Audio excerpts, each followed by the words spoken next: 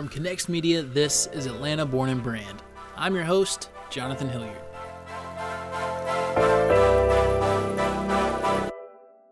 Atlanta Born and Brand is a show all about businesses built right here in the capital of the South. But more importantly, it's a show about their founders. We wanted to find some of the city's most interesting entrepreneurs and creators, hear about their challenges, successes, and how they built a brand that will last. Encourage wisdom. That is the personal motto of our guest this week, Casey Riles, who lives in Claremont, Georgia with his wife and 3 daughters. For the last 11 years, he has managed an insurance agency and started a specialty dump truck business with his brother called Riles Brothers. The man kind of does it all. But today, we're going to talk to you about his latest venture, a self-management book titled Last to Least. So many leadership authors are fond of the phrase, before you can lead others, you must learn to lead yourself. But never go in depth on how to lead and manage yourself. Today, we talk with Casey about his personal journey to writing the book and how to be the most productive version of ourselves. First of all, thanks for coming in and being on the show. It's great to have somebody in the studio here. We've been doing a lot of Zoom interviews, and I appreciate. I know you didn't have a short drive to get down here, so thank you for that. But first, before we talk about Last to Least, I would love to just hear a little bit about your background. Where are you from? Where did you grow up? And how ultimately did you get yourself sort of on the career path that you find yourself on today? Yeah, man. Cool. That's a good open-ended question right there. Yeah. Just get you heck going. Of a sales guy. Start out broad. I grew up in North Georgia, so okay. I've been around all my life. Me and my wife laugh because I went to like every college in Georgia. I thought I was on this fast track, so I just went and took all the classes I needed and bounced around. There you go. Some people ask me about insurance is where I started my career, and it's funny. I actually went to medical school, so I went to Medical College of Georgia. Wow. Over in Milledgeville, and when my best friend's a PA, we have every class in common. I didn't do the clinical part, which is the last 12 months, and decided that's not my path. And actually, I tell people I started in insurance just because I needed a job at the time. I didn't know what else I wanted to do. Yeah. One of my buddies was like, "Hey man, you should come over here and check this out." And then I ended up staying there because I really like people. And that's not common, I've found. There's a lot of people don't really like people, and so I really, really like people. So started there, and I've actually been with this carrier that I'm with for 12 years now. Wow. And then about 4 years ago, my brother and I had a little itch, and he felt the same way. We wanted to try to build something really special that we could grow and change with. And as great as it's been with, even in the insurance world that I'm in, just having that where you kind of create the culture, right, and you respond to the needs as you see them in the community. And so both of us kind of got that itch. We started Riles Brothers. It's about 4 years ago now. Our emblem is the donkey. I love it, man. It's like a bunch of construction people have ribbed me about this, and so I'll tell you why in a minute. When I'm not going to be too long on my answer. But no, you're good. Yeah, that's kind of how we got where we are right now. I really started. I laugh because like somebody asked me on a podcast not long ago. They were like, "Well, why should somebody, our listeners, listen to you?" I was like, "Man, I'm the most average person you've ever had on here. Very average, because when people come from extraordinary, George Bush Jr., is the president. It's like, how did you become the president? Well, you start by being born into a family where your dad was the president. There was a silver spoon involved. I'm like, I want to hear some advice from a normal person. I think a lot of times when you are born into extraordinary circumstances, or if you're born with incredible natural talent, sometimes it's hard to relate to that. Most of us find ourselves between the 20th and the 80th percentile, sure, because that's just how a bell curve works. Right. Simple math, Yep. So I'm like, I've always wanted to get advice from people who seem to find a way to be successful without being born into extraordinary circumstances or things like that. So really, Last to Least, that's why it was kind of born out of is I started looking back at my own life, and I read a lot of leadership material, and it would say every leadership book I ever read said, you can't learn to lead others until you first learn to lead yourself. But no book gives more than a paragraph about how do you lead yourself. Yeah. So I'm like, somebody needs to do that. And after I told a few people somebody needs to do that, I kept hearing, well, why don't you do that? Yeah. So I'm like, okay, I'll give it a whirl. Yeah. So that's kind of how we got to there. Sure. What was the timeline on that where you started really thinking about putting those thoughts together? A long time, man. Yeah. Yeah, probably 2015 is when it started. Because I actually went into an agency to manage an agency. It was the first one I had managed, and I was an agent before that at the office where I am now. But the first guy that was kind of bought into this concept, it was like I'd been leading myself this way, and then I told that office, the people that were there, I said, I'm going to teach you how to lead yourself. That's what I want to do. I don't want to necessarily just lead you, but I want to teach you to lead yourself. That's my goal. And as we started walking through it, this guy had been with our company for about 15 years. And, we do everything on ranking. Everything's ranked. It's like sales. It's like, sure, if you're not first, you're last. It's like, how do you go from worst to first? Yeah. And he was third from the bottom when I showed up. And 12 months later, he was third from the top. And so we laughed about it because it was like, man, you're like the 1990 Braves. You went from worst to first. That's right. But then I actually told him, I'm like, bro, you didn't go from worst to first. You went from last to least. What he did was not worry about the ranking reports at all. He took a whole different route, and he learned to lead himself by actually forgetting himself. Yeah. So that's when I kind of started like, okay, I thought last to least was cool. When I told him he was going from last to least, not worst to first. So I'm like, man, we need to kind of try to codify this kind of system that you used. Yeah. And it started from there. That makes a ton of sense. And Casey, I jumped at the opportunity to have you on the show because we talk to a lot of small business owners, founders, entrepreneurs. And I think, right now the founder is a very trendy thing to be. Sure. To start a company is a trendy thing to do. When you and I were kids, that wasn't necessarily That's the right. case. We all wanted to work in the high rises and, work for these multi-million-dollar companies. And I'm sure a lot of folks still do that. But we do live in a society that sort of, what's the word I'm looking for? It glorifies the entrepreneurial Sure. journey. Maybe, it paints a prettier picture than actually exists. Agreed. But what it also does is it motivates people in some ways through whether it's competition or just straight out jealousy and greed to be very inwardly focused. And something that we tried to do on this show is spotlight people who are running businesses that are very community oriented. Something we say almost every episode is a rising tide lifts all boats, right? So I think it was Kennedy, that said that in a speech. And I haven't found much in business to be more true than that, because the people that, like you said, put the folks around them first and sort of forget about, number one, tend to reap the benefits of that. Is that something that you've seen in your journey as well? Man, if I talk about Viktor Frankl too much, tell me to hush. But if you ever heard of Viktor Frankl's Man's Search for Meaning, and he said, don't pursue success. It's like happiness. It can't be pursued. It only ensues when you're pursuing something greater than yourself. And he was in a he's in Auschwitz. Right. Terrible. COVID's been rough. Yeah. Auschwitz, another level. It's a different thing. It is. And so what he found in these terrible human circumstances is that some people started thriving. Some people made these choices to do something incredibly different than the person beside them, even under that kind of pressure.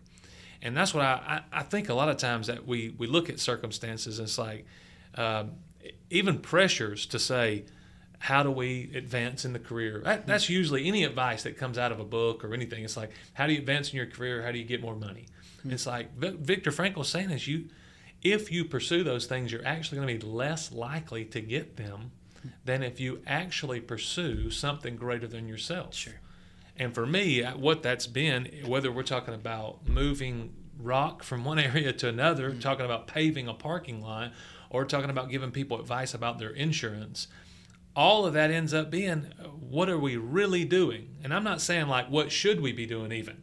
Yeah. I'm just saying what we really are doing is providing a value to somebody else.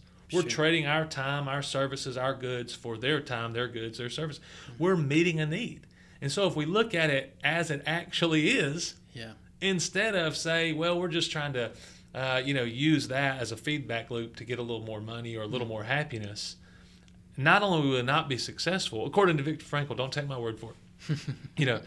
He's saying, well, we're not seeing reality as it actually is. But when we pursue needs, when we pursue somebody needs to get from A to B, and I'm able to pave a path for them to get there. Yeah, man, like that's something you can actually pursue, and when that need is met, of course, all those other things ensue on the backside. Yeah, well, and on a selfish level, the feeling you get from meeting a need is a powerful thing as well. From a very selfish standpoint, but. We all encounter, I think we all probably drive past 100 needs a day from folks in our community, so it's... It's funny that you said it's selfish. I appreciate you seeing that, though, because a lot of people are like, well, I just meet needs because it makes me feel good. And it's like, well, that's still, we're still talking about me. Sure. I appreciate you saying that's still selfish. And you're right. But you what we'll do, because we know that sometimes, then we try to short circuit the process, and we're like, well, I'm going to pretend like I'm meeting needs because ultimately I want it to look, make me feel good or get me money, and it doesn't work. What Viktor Frankl is saying is you have to actually pursue what if the point of me and you sitting down right now is to highlight, that people can actually be for the community, and we want to give them something cool to listen to, and something that's going to build them up and give them some good wisdom to go forward if they're listening. Like, if that's the real purpose, some of the decisions we make in marketing it and processing it and all those things are different than if we said, well, we're saying that, but really we're just trying to, whatever, make us feel good, make money, make whatever. Maximize sales. That's right. Yeah. There's the difference in the decisions that happen along the way are very drastic. Right. No doubt about it. And I want to talk a little bit more about the content in the actual book, but a question popped into my mind when you were talking about your background and sort of your journey.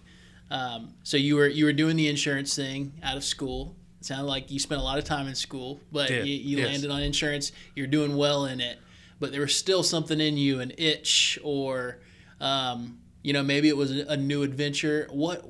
Talk a little bit more about the Riles Brothers business with your brother and why that was important for you guys to get started and what that new journey was like for you. Yeah, man. I mean, you said a rising tide lifts all boats. Lifts all the boats. Yeah. So like really, I was doing. We started doing really well in insurance because again, I really like people. I started saying, look, I'm going to take care of people's needs, and what happened is, success it did ensue, which was awesome. Yeah. And so, we started having some extra cash, and my wife and I both agreed that we were going to be wise with that extra cash. We weren't going to just buy toys and things like that. We wanted to do something that actually made a significant difference. Sure. And there's one particular time we got a bonus at the end of the year, and it was a big one, so we were pumped. And I'm like, you know what? We're going to give away half of this thing. And my wife's like, are you crazy? And she actually thought about it for a little bit, and she was like, no, that's exactly what we need to do. We're going to give away half of this thing. And so what we did, we started thinking about it and talking and said, look, we're just going to put a dollar sign out there. And when we see a need that is near this dollar sign, and we've done this a few times since, it's like one of the funnest things we do now. It's like when we see a need that's at this monetary value, that's the need we're going to meet. That's how we're going to know. Like you said, you pass 1,000 needs. How do you know which one is mine to meet? Right. And I'm like, you know what? We're going to put a dollar sign on it and just say, we're going to meet that need. If it comes in at that price range. Sure. So actually at the time, this is not maybe the second time we've ever done this before at this point. But my brother came to me and he's like, "Hey man, I want to buy a dump truck." And I'm like, I don't care anything about dump trucks. I didn't think it was interesting. It's not a passion. I wouldn't follow in my heart. Yeah. What he saw is that there's a need. And he actually loves fooling around with, moving dirt and different things. This paving thing's cool for him. So we started talking about it, and my wife and I actually said, look, if we put this amount of money, I've said this before, if I would have handed it to Joe, who's the first driver of that dump truck that we bought, if I would have handed it to him and said, Joe, man, here you go. I want you to have this. He'd have been cool for a year maybe, maybe a little longer. Yeah. But if I was able to invest that in this dump truck, for the last 4.5 years, Joe's had the dignity of work. I've given him a lot more money than I would have ever given him in that initial offering. Sure.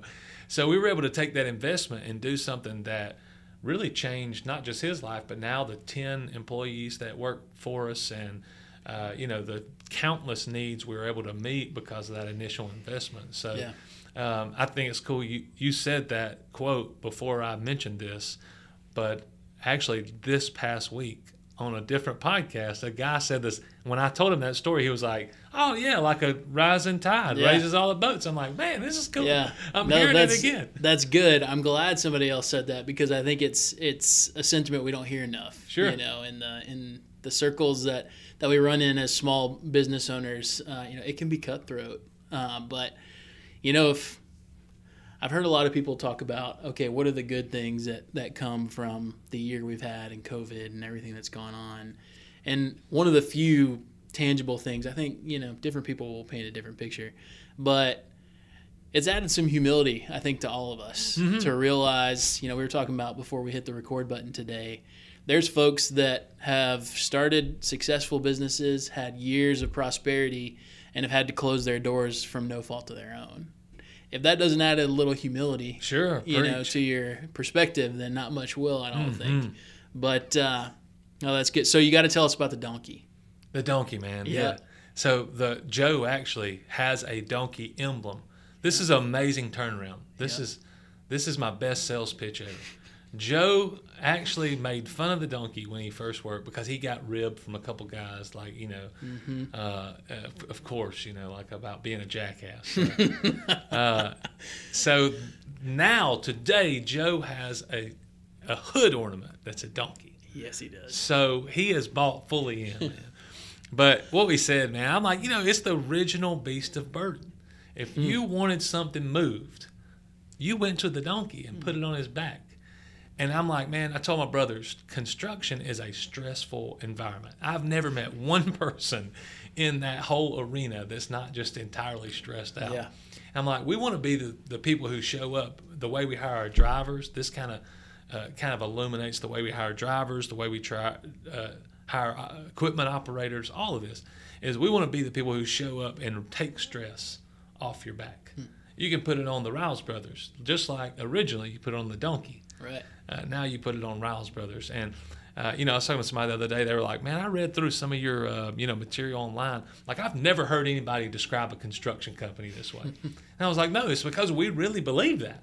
Like, my brother called me up not long ago, and he's like, man, I just left this house. We poured this concrete pad. Again, there's nothing like sexy about a concrete pad, it's a concrete pad.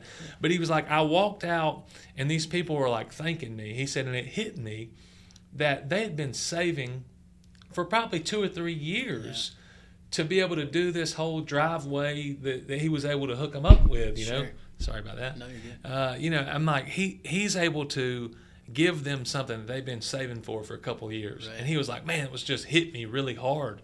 He said it was like a powerful moment that we were able to give them something that they had been thinking about for a couple of years. And that is when you say we're going out to meet needs or we're going out to, what are you actually pursuing? Is it the profit or is it the incentive that comes back to me, or is it actually a need? And again, when you're going in that direction, man, you see things that you would have missed otherwise. And that was one for him. I mean, he was fired up about it.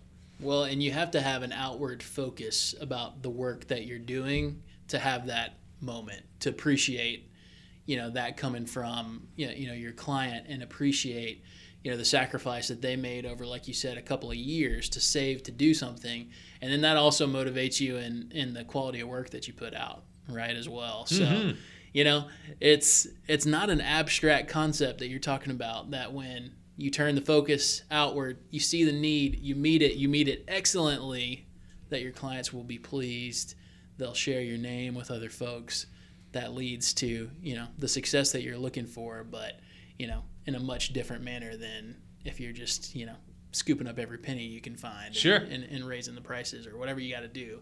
So it makes sense when you sit down and think about it. Not abstract at all, but I cannot overemphasize that it is rare.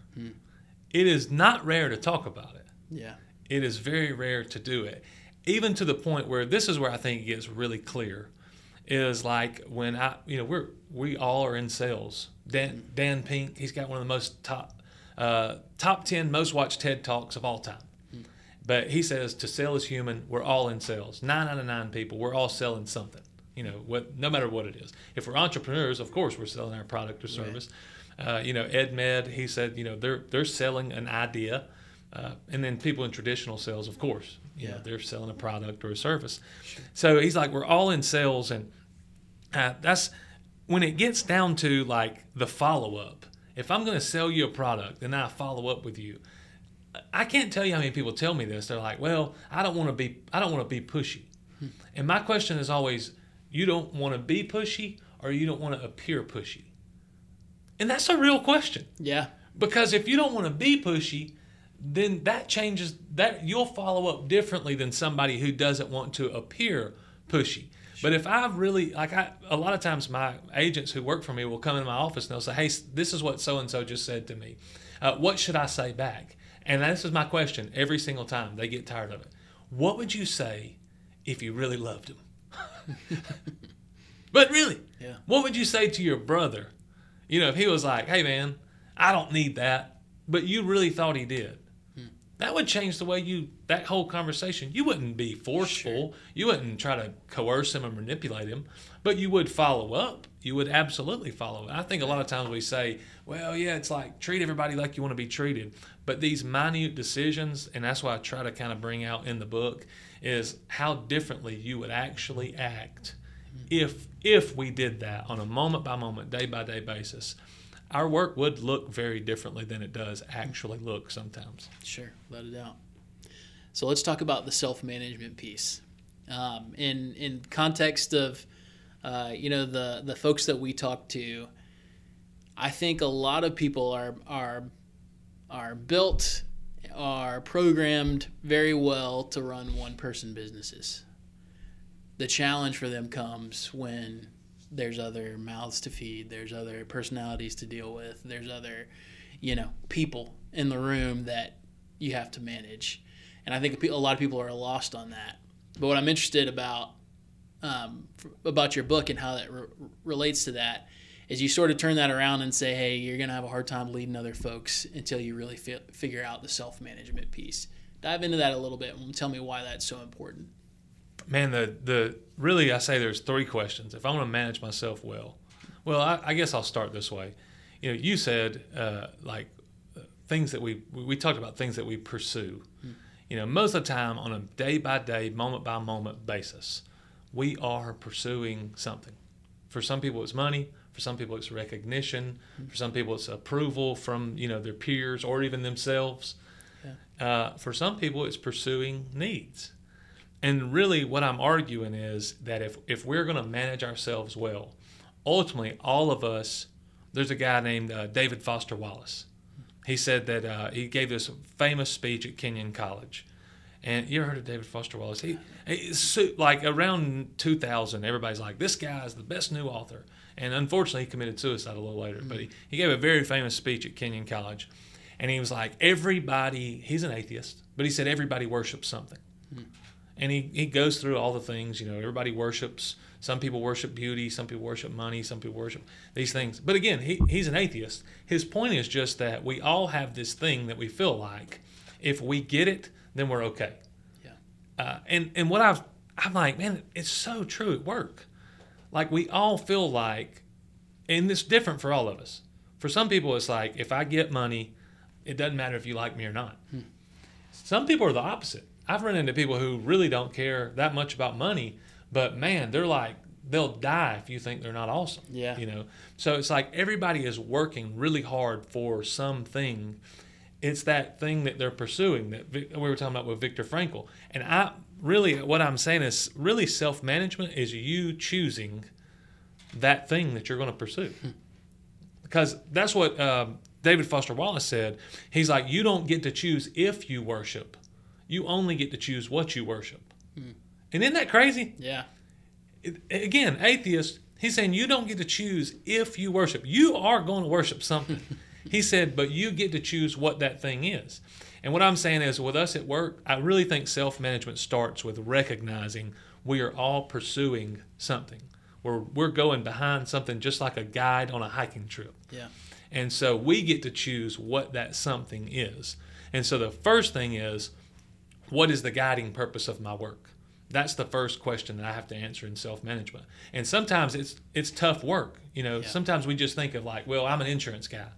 It's like, well, I had to spend some time thinking about, no, what is it actually that I'm trying, what are the needs that I'm actually trying to meet? Sure. And that's why like my personal mission statement became in my business, you know, to encourage people to make their next wise move, which is what's crazy about self-management. That turns around and really it applies. Risk management is very much like self-management.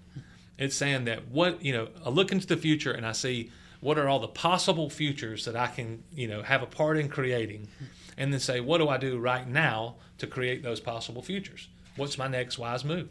And so the first question that self-managers have to answer is, what is that guiding purpose that I'm going to go after? Because if you haven't chosen a guiding purpose, you're getting dragged around by a purpose. Yeah. You just didn't know it. So that's the first thing. And maybe you didn't pick it. Maybe you didn't. Yeah. Maybe it's just like you just assumed Sure. everybody's supposed to go after money. That's the number one thing, is like most people think, and now it's cool. You said the new hip thing is to go after happiness. So it's like, who cares if I meet a need? Who cares if I make any money? Yeah. As long as I'm happy and I'm passionate. I love this thing. Right. So you can, there are self-management systems created around pursuing happiness. My system of self-management is created around, I'm going to pursue a need. That's going to be the primary thing that I go after. What's the guiding purpose of my work is question number one. Question number two is who achieves that purpose, not how do they do it. Because James March is a research scientist, and this guy, he wrote a primer on decision making. So the most basic fundamental elements about making a decision. And he said most of us think that we make decisions rationally. We do a pros and cons list and then we pick.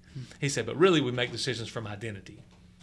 So I'm like, I want to take that backwards then and say, what kind of identity do I need to build to make the decisions that I want to see in my life? Yeah. So one is, and there's a whole lot more to that we could go into for hours, but one is, what's the central purpose? What's the guiding purpose on work? Two, what kind of person would achieve that purpose? And then three is how they do it. Those are those pithy little statements that we just have, like serve with a cost, or always make sure we celebrate those things that we would otherwise forget. Yeah. That we need to come back and kind of just almost, I'd say, like road signs. If you're really driving well, you would do this anyway. But the sign's there to just kind of say, hey, don't forget to stop here. That's kind of those three questions. If I'm sitting down with somebody brand new, I've never met you before, I would try to walk through those three questions, man. Like if I'm an entrepreneur, I would walk through those three questions. How am I going to lead myself well? Man, what is the guiding purpose of my work? What am I actually trying to accomplish here? What kind of person achieves that? And I want to start to become that kind of person. And then three, I need to just set me up some guardrails, some signposts that remind me of those things that I want to accomplish as I go. Yeah. It's good. I worked at Chick-fil-A as a teenager. Yeah. And I feel like they're good at that number three. Just quick little, memorable things that just guide the way you treat people, the way you, interact with customers, the way you interact with people you work with. Those guardrails, like you said, are super helpful, and they're really good at it. All right. So you are not an author by profession. No. But you do the insurance thing, and then I guess, if we're talking about the timeline, you kind of started on the book as you were starting Rouse Brothers. We sure did. Talk about the process of okay, you have these thoughts and you have these sort of principles that you want to, put some clarity to in a cohesive work that you can put into a book. How did you go about the process of even starting to figure out how you were going to do that? Yes. So this when I sat down first, I'm like, okay, here are the things that I have committed to in managing myself.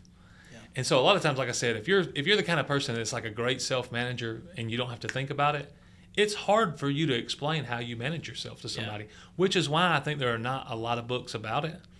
Because, it's like a fish in water. They don't say I'm in water. They're just there. And so if you're naturally that kind of person, if you naturally think that way, or you naturally steer yourself well, sometimes it's really hard to, now explain it. So me, I'm coming from, I didn't really steer myself that well. I didn't manage myself that well. And so I knew I needed to start learning some of these principles. And so as I learned them, I started to apply them in my life. And I saw incredible results, which is really, it's kind of like, it's kind of like you jump out of the plane and there's a backup parachute, I promise. But, you think about it, you start pursuing needs and you're like, well, is it really going to ensue? Or am I going to be able to feed my family? I've heard this from other individuals saying no, this is the best way this is the wisest way to live. I'm like, but, it's when you jump into it, it's like, well, what if it's not? It's kind of scary. It was for me. Sure. But then when I did, I'm like, good grief, man. I want everybody. I want everybody to be able to feel this way. I want everybody to be able to think about their work in this way. So when I started it, man, I was just like, that I kind of thought about the process for me. And I thought about, just how, before I jumped into Last to Least, here was kind of the way I thought in the worst to first model. So that's kind of how it starts out, alternatives to Last to Least. Right. Here's what I thought before. Here are those other systems of self-management that are out there, just so you see how it's different. And then the second thing that I thought is when I really left my old way of thinking for the new way of thinking, there was a pretty big confrontation. I had to be okay, what kind of person do I want to be? What kind of worker do I want to be? What kind of business owner or employee do I want to be? And so there was a big kind of moment where it's you kind of clash with yourself. Sure. And say, I need to really take inventory of who I am. And I went through that process and kind of talked about that process, in a confrontation. And then just kind of laid out, okay, now what is it? What are those three questions? It's kind of the last three parts that have kind of helped me helped guide me through my work. And I'll tell you, the end result, the publisher, man, I mean, these people were phenomenal. Yeah. They are professionals at this. So, they would send me back, and I was like, yes, that's what I was trying to say, but you made it clearer than I did. It's they're on the outside looking in. And I'm telling them what I want to say, sure, and they're reading what I've written, and they're like, well, you really were saying it more like this. I'm like, yeah, that's okay. Yeah, you're reading my mind there, Sure. So it got a lot better as we went, for sure. That's awesome. Well, and what you were saying too about the confrontation that can ensue is, when we do something a certain way for 20, 30, 40 years, we're really good at doing things that way, even if it's not yielding the results that we want. So when we go to a different frame of mind or a different paradigm that all of a sudden we're trying to implement, we're not going to be as good at that other thing to start off. So you're bound to have some losses early on, or some perceived losses, based on that old mindset. And it's easy to think, all right, I'm just going to go and do this the way I've been doing it for 20, 30 years, whatever it might be. So did you run into any of that, in sort of your transformation, and how did you push through that and plow through? A lot of it was just having to be, bluntly honest with myself. Yeah. Sometimes it's okay, over and over again, I get to this point, in a transaction with somebody, and then they back out. And you want to blame them. It's you're a young entrepreneur, and you're like, okay, I know that I've had 4 people who've wanted to start businesses with me, but then they tell me X. whatever X is. They tell me this. All 4 of them have told me, and they're all 4 the same. What's wrong with these people? It's like, no, sometimes I have to go back and be like, okay, 4 people in a row just tell me the same thing about myself. So that confrontation kind of comes in when it's like, I have to actually look in the mirror and be like, okay, maybe it's not them. Yeah. I mean, which is a hard thing to do. Oh man, it's almost impossible. I knew this. I knew this is too much, man. Sorry, you may want to edit this out. But I knew this lady, man, and she had been married like 5 times, and like her daughter told me when she was like, hey, my mom's just picked the wrong guy 5 times. And I'm like, at some point, you got to look in the mirror and be like, hey, maybe it's me, man. Sure. Yeah, and we all do that. It's like, and marriage will reveal a lot of those things for you. And I've realized in 9 years that, all right, in the real world, you can say, oh, what's wrong with that guy? Oh, what's wrong with that guy? Yeah. What's wrong with that guy? Right. But when you're dealing with the same person over and over, and the same goes with employers or employees that you're around every day, eventually you gotta face those demons and figure out, what you're contributing to the situations that's not working out right? Me and one of my best buddies, man, we sat in our office. This was, years ago, and I'm like, I told him, I had some really big success early on at my company. And like, we do all these award shows and everything. And like, I'm getting paraded around, getting trophies and everything. And everybody's like, good grief, how do you do it? Tell us how we do it. And, at the time, I'm just like, I didn't really have a whole lot for them at the time. I'm like, I don't know. I ask everybody, and so then a couple years went on where I'm like, I don't know if this is what I want to do really. I don't know if this is what I want to do in my whole life. I've been here, 5 years at the time. And I'm like, I've had this success, but I mean, I almost had this moment that you have. I didn't reach celebrity status by any means, but you hear about celebrities and they're like, man, is this it? Like, this is what going in and being successful is like that's all there is to this. And so I almost was like, okay. And I think a lot of people have these moments. It's like, maybe it's a new industry. I need a new employer. I need a new job. I need a new industry. I need a new idea. And I did. I started thinking that. And I told my buddy, I had a couple years after that where, I wasn't so great. I was more, in the middle. I was like the B student. And I looked at him one day and I told him, I was like, hey man, if I was the one promoting, I wouldn't promote me. I said, I've done really, really amazing, like almost like my golf game. Like I've got about 8 good shots. Over 18 holes. I've got 8 that make Tiger just jealous. Right. But the rest of the game is, who knows what's happening. But I'm like, yeah, I've put together these really magical moments, but I don't know how to do it consistently. And really, that was one of the first things that was like, okay, if I want to be consistent, I need to learn to manage myself well. And that confrontation part probably came out of that conversation when he and I looked at each other, and I've just finally had an honest moment. I'm like, hey, I'm not being the kind of person that, I would want to see if I was the person in charge. Yeah. Well, we usually ask folks, where do you see your business going from here, your product, what are the long-term goals? I want to spin it a little differently for you. What, at the end of the day, if this is the only book you ever write, and at the end of your career, you look back on Last to Lease, what do you hope that the book accomplishes? Man, no question. Like if somebody, and this has happened just a rare couple times, but for somebody to say, hey man, like I read that, I was in this mindset where I'm like, I need a new career, I need a new job. It's everybody else around me, they're the problem. And then when I read through this, I realized, man, I need to learn to steer myself well, not just through like which job I take, but through my current job. I need to be able to manage myself well right where I am.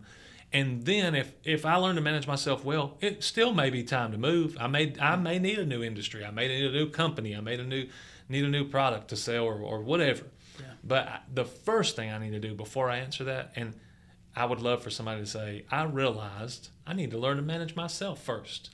If they were able to say that, I mean, ultimately, that is the need that Last to Lease is trying to meet, right, is to create excellent self-managers, people who are able to steer themselves well And what's crazy, it becomes a really cool leadership tool after that. It's like, if I can steer me well, now I can teach you how to steer you well. Right. So I am essentially now a leader in your life if I'm the one teaching you to steer yourself well. Sure. So, man, big win, big win for me would be like people being able to say, I walked away from reading this book. I realized it wasn't the career, it wasn't the job that was always the problem. It was just, man, I need to learn how to steer myself, and this book helped me do it. Well, and in sports, we talk about how important the leadership is and how important that is for team success. Just what you said right there, makes a ton of sense. And if you're leading yourself well, you're leading your team well, they become, good self-managers. It's infectious. It goes throughout your entire organization from top to bottom, and success ensues, right? So makes a ton of sense. Casey, thanks so much for hanging out with us today. Absolutely, man. Best of luck on the book launch. We're rooting for all the success in the world, and keep us up to date on what we can do on our end to help. That's awesome, man. I will say, I hope what ensues is we sell about 3 million copies. Yeah. So. Amen. Amen. Appreciate it, man. Yes, sir. Take care. Follow Casey on Instagram at @JCaseyRiles for a daily dose of wisdom and more details on the book release. You can also find him on LinkedIn for some great business advice. Atlanta Born and Brand is a production of Connext Media. We're a full-service digital media company focused on helping small businesses tell their story in the most effective way they can. If you'd like to tell the story of your business, we'd love to help. You can find us at connextatl.com. Make sure to subscribe to Atlanta Born and Brand in Apple Podcasts or wherever you happen to be listening. If you like the show, we'd really appreciate a review and a rating. And of course, share it with your friends. Keep up with the show on social media. We're at ATL Born Brand on Instagram and Twitter, and you can also like our Atlanta Born and Brand Facebook page. Finally, you can find all the previous episodes of the show on our website, atlborn.com. For Atlanta Born and Brand and Connext Media, I'm Jonathan Hilliard. Thanks for listening, and I'll see y'all soon.